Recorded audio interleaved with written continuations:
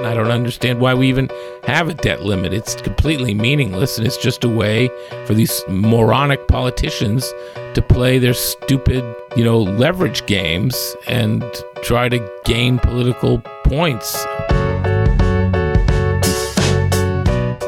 Welcome to the Powers That Be Daily, Puck's podcast focused on the intersection of Wall Street, Washington, Silicon Valley, and Hollywood, and the players who run it all. I'm Ben Landy. It's Tuesday, May 30th. Today, I'm joined by Wall Street sage Bill Cohan to discuss the finale of Succession, how the ending of the show compares to real-life stories of the Murdochs and the Redstones, and whether Tom would actually make a good CEO. And later, we get into the debt ceiling insanity, why Washington can't get rid of it once and for all. All that and more on today's episode of The Powers That Be.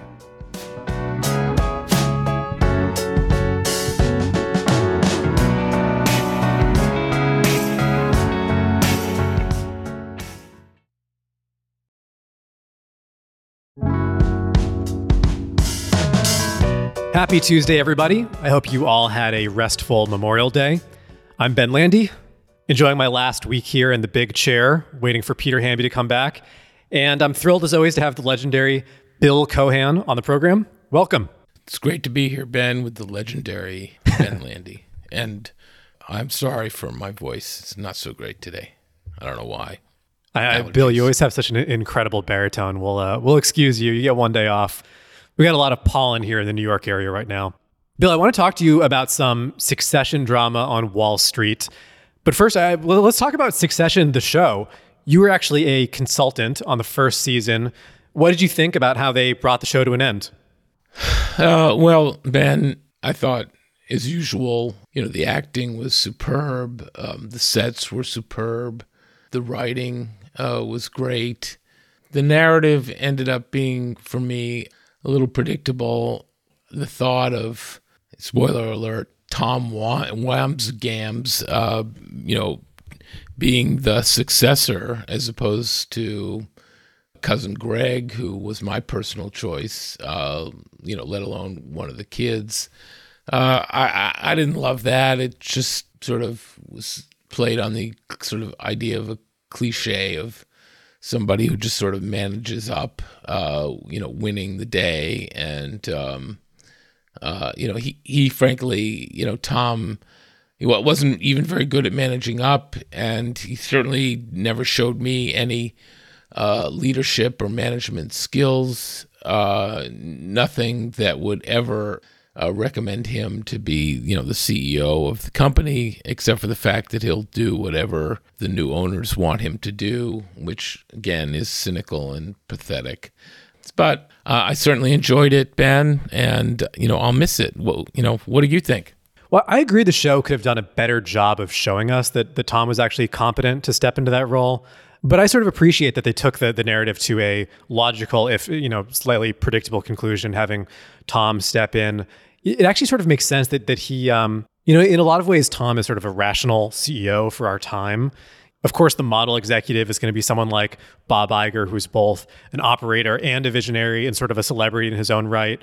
There are only so many people out there like Bob Iger, like Rupert Murdoch, obviously, who the show is inspired by. But more often than that, you do see CEOs who are sort of interchangeable modular parts, as Shiv calls Tom in the finale. They're either a subsidiary figure or sort of a cardboard cutout for the controlling shareholder. Especially in media these days, they are often these sort of transitional actors whose primary task is to manage a basket full of assets in decline. They're there to cut costs, to lay off employees. Tom says in this episode that his primary qualification is that he's a pain sponge. And I imagine oftentimes that is what an owner or a controlling shareholder is actually looking for, right? Yeah, I think, again, it's a very cynical thought process, and I don't think particularly accurate, really. It's more a cynic's view of what ends up happening or what kind of happens. I think that my thought was, okay, cousin Greg, if you're going to go to the ultimately cynical position, then the ultimate cynical position is cousin Greg, because he's nothing but a sycophant and a aggressive climber and angler. Tom just struck me as kind of pathetic, kind of in every way, not a good leader, not a good husband, not a good friend, nothing. Probably a good actor, but so I don't know. I was thinking maybe, Ben, the deal wouldn't happen because, there's no logic for the deal. It was a stupid deal to begin with. I appreciated the head fake of the kids all sort of getting together for a minute, but, I also don't think it was realistic that Shiv in the end would put the shiv in her brother. I don't know. Again, great show. I loved it. I'll miss it. I don't know what to do now. Sunday at 9:00.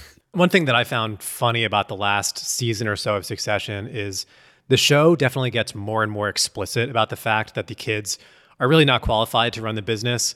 Obviously, one of the final things that Logan says to the kids in this season is, "You're not serious people," which is the sort of incredible quote that's taken on a life of its own. And it really hangs over everything that happens here. And it's true. None of them are qualified to run it.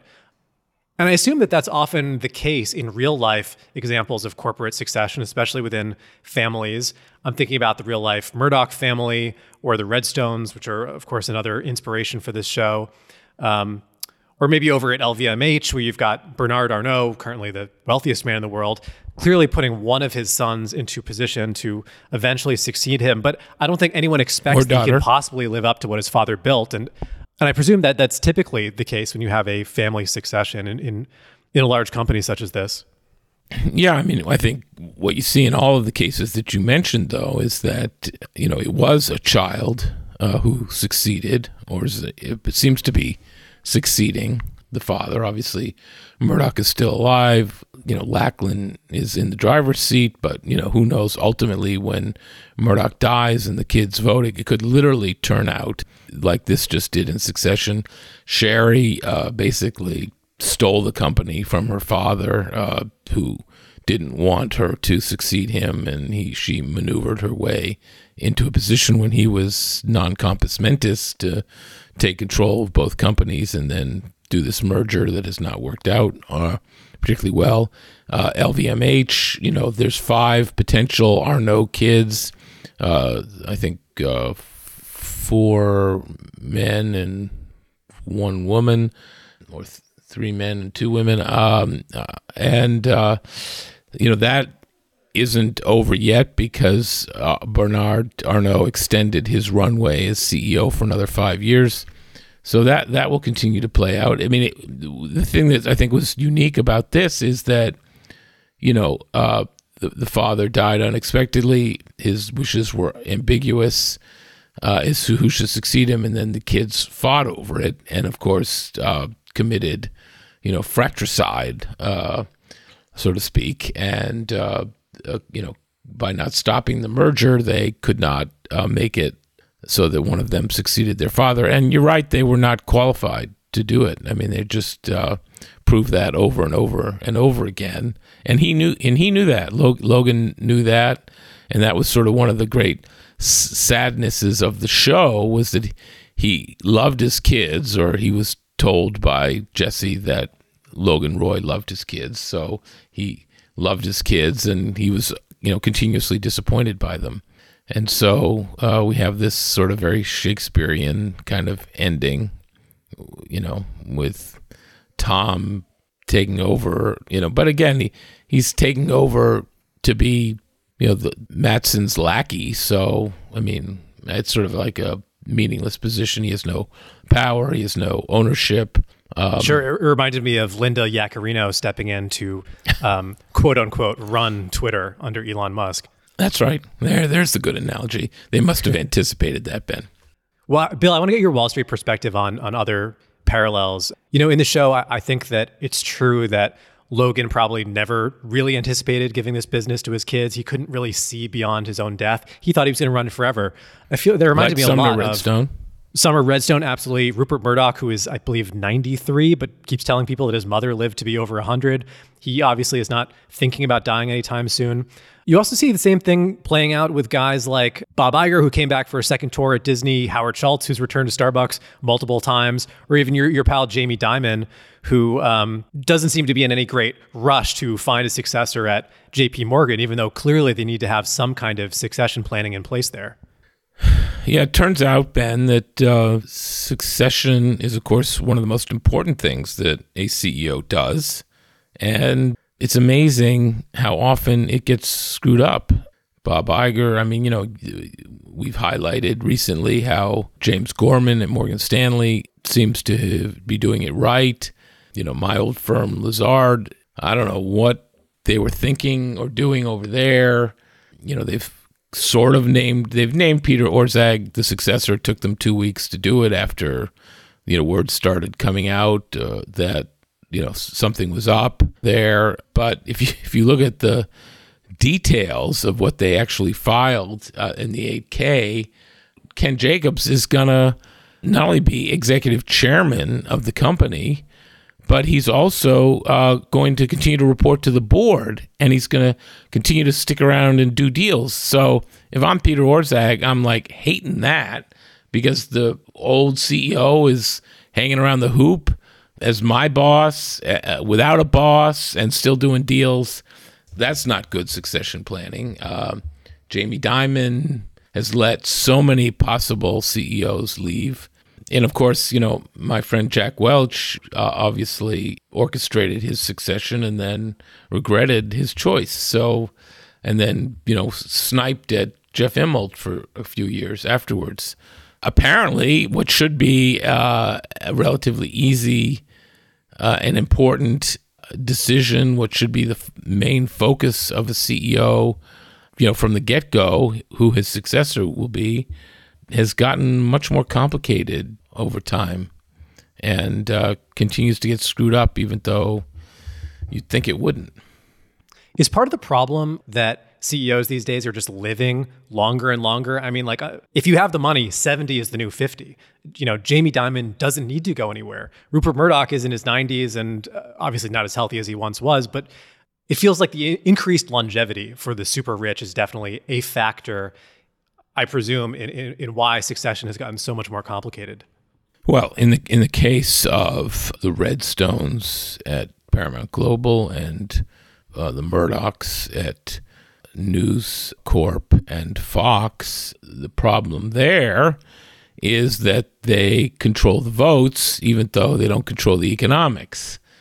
The biggest shareholder of Paramount Global is Warren Buffett, who owns 16% of the stock of the economics, but it's another Sherry guy Redstone. Who has his own succession difficulties.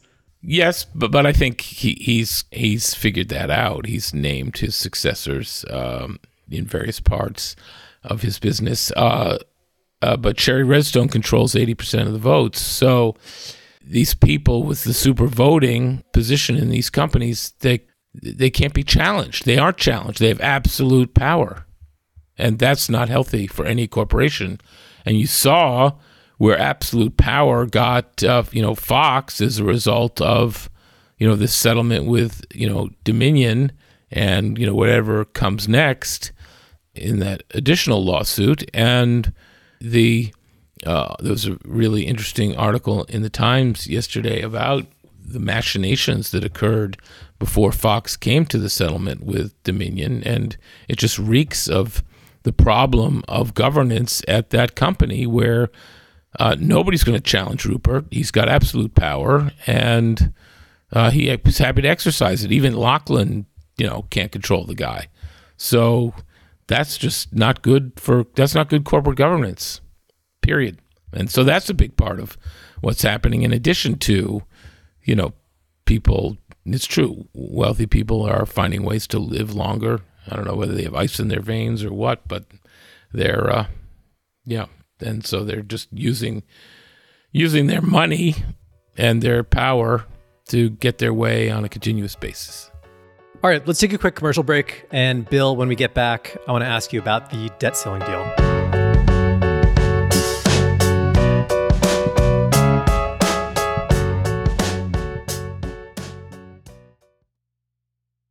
Hey, Powers That Be listeners, I'm here to tell you that there's no reason to panic the next time you're searching for the perfect gift. Now you can use gift mode on Etsy. Gift mode on Etsy takes the stress out of gifting so you can find the perfect item for anyone and any occasion. It's easy. Just tap or click gift mode on your Etsy app or Etsy.com. Then answer a few short questions about who you're shopping for and what they like. And gift mode instantly gives you a curated list of gift ideas based on hundreds of personas. I use Etsy all the time and have for years. I bought my brother some artwork. I bought my wife some jewelry. I even bought a rug for our living room on Etsy. I love it. But there's a lot of pressure around gifting. I usually have a hard time thinking of gift ideas for friends and family members around the holidays or birthdays in my life.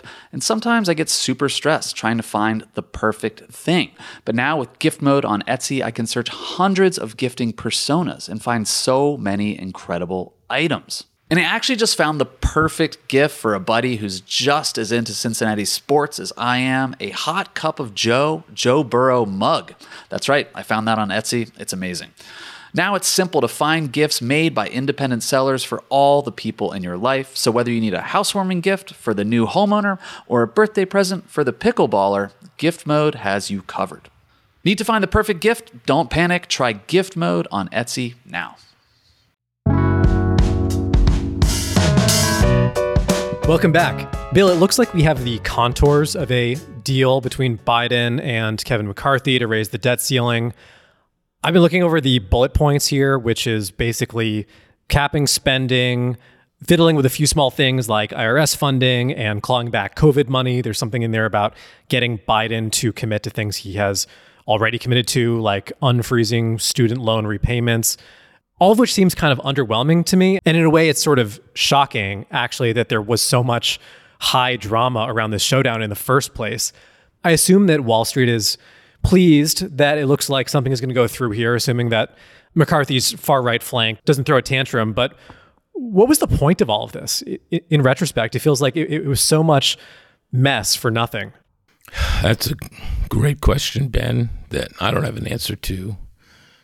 To me, it's just the very definition of insanity, thinking you'll get a different outcome even though you're repeating the same behaviors over and over again. I mean, who plays Russian roulette with our credit rating and our reputation for paying their debts, our debts as they become due? The risk of defaulting on our debt payments is the most foolish weapon of mass destruction that you can play with, and yet they keep playing with it over and over again. I mean, the Republicans who seem to only know fiscal responsibility when there's a Republican in the White House, and when there's a Democrat in the White House, they'll do anything to blow up that Democrats' chances to succeed in the office. And as Mitch McConnell said, his main goal with Barack Obama was to make him a one-term president. I mean,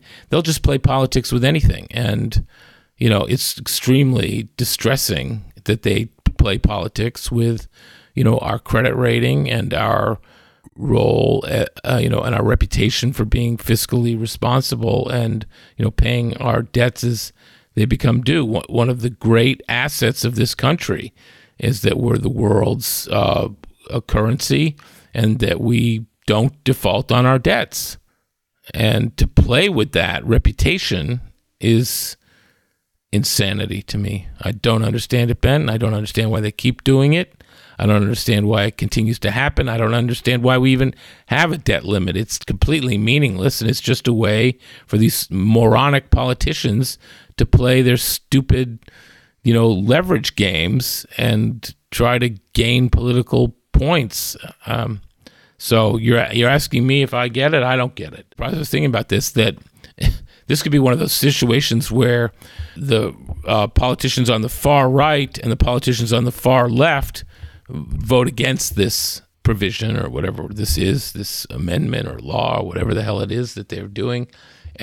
But there's enough politicians in the middle on both sides, so it'll be extremely bipartisan, and the two wing nuts on either side of the political spectrum will probably vote against it. Yeah, it's possible we could see a deal go through where it's a combination of moderate Democrats and moderate Republicans voting together to get this thing through. I admit I was sort of surprised by how down the middle this compromise feels like it ended up being. There aren't that many big cuts. They're mostly keeping spending levels the same. There are a couple things in there that Democrats aren't going to like. Republicans obviously wanted a lot more. But Bill, to your point about insanity, I mean, this deal only suspends the debt ceiling through the end of 2024. So right after the next election, during a lame duck session, we're going to do all of this over again. And I hope that at some point Washington is able to get rid of the debt ceiling entirely. I mean, the United States really is, we're the only country in the world that does this. Apparently Denmark has something similar, but their debt ceiling is so high that it practically doesn't exist.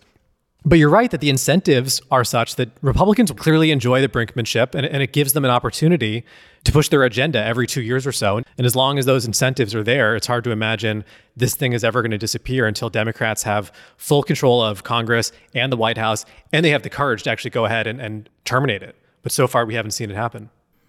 One of my readers objected to my partisanship on this, issue after Sunday, and seemed to suggest to me that the Democrats do the same thing, that they play politics with the debt ceiling.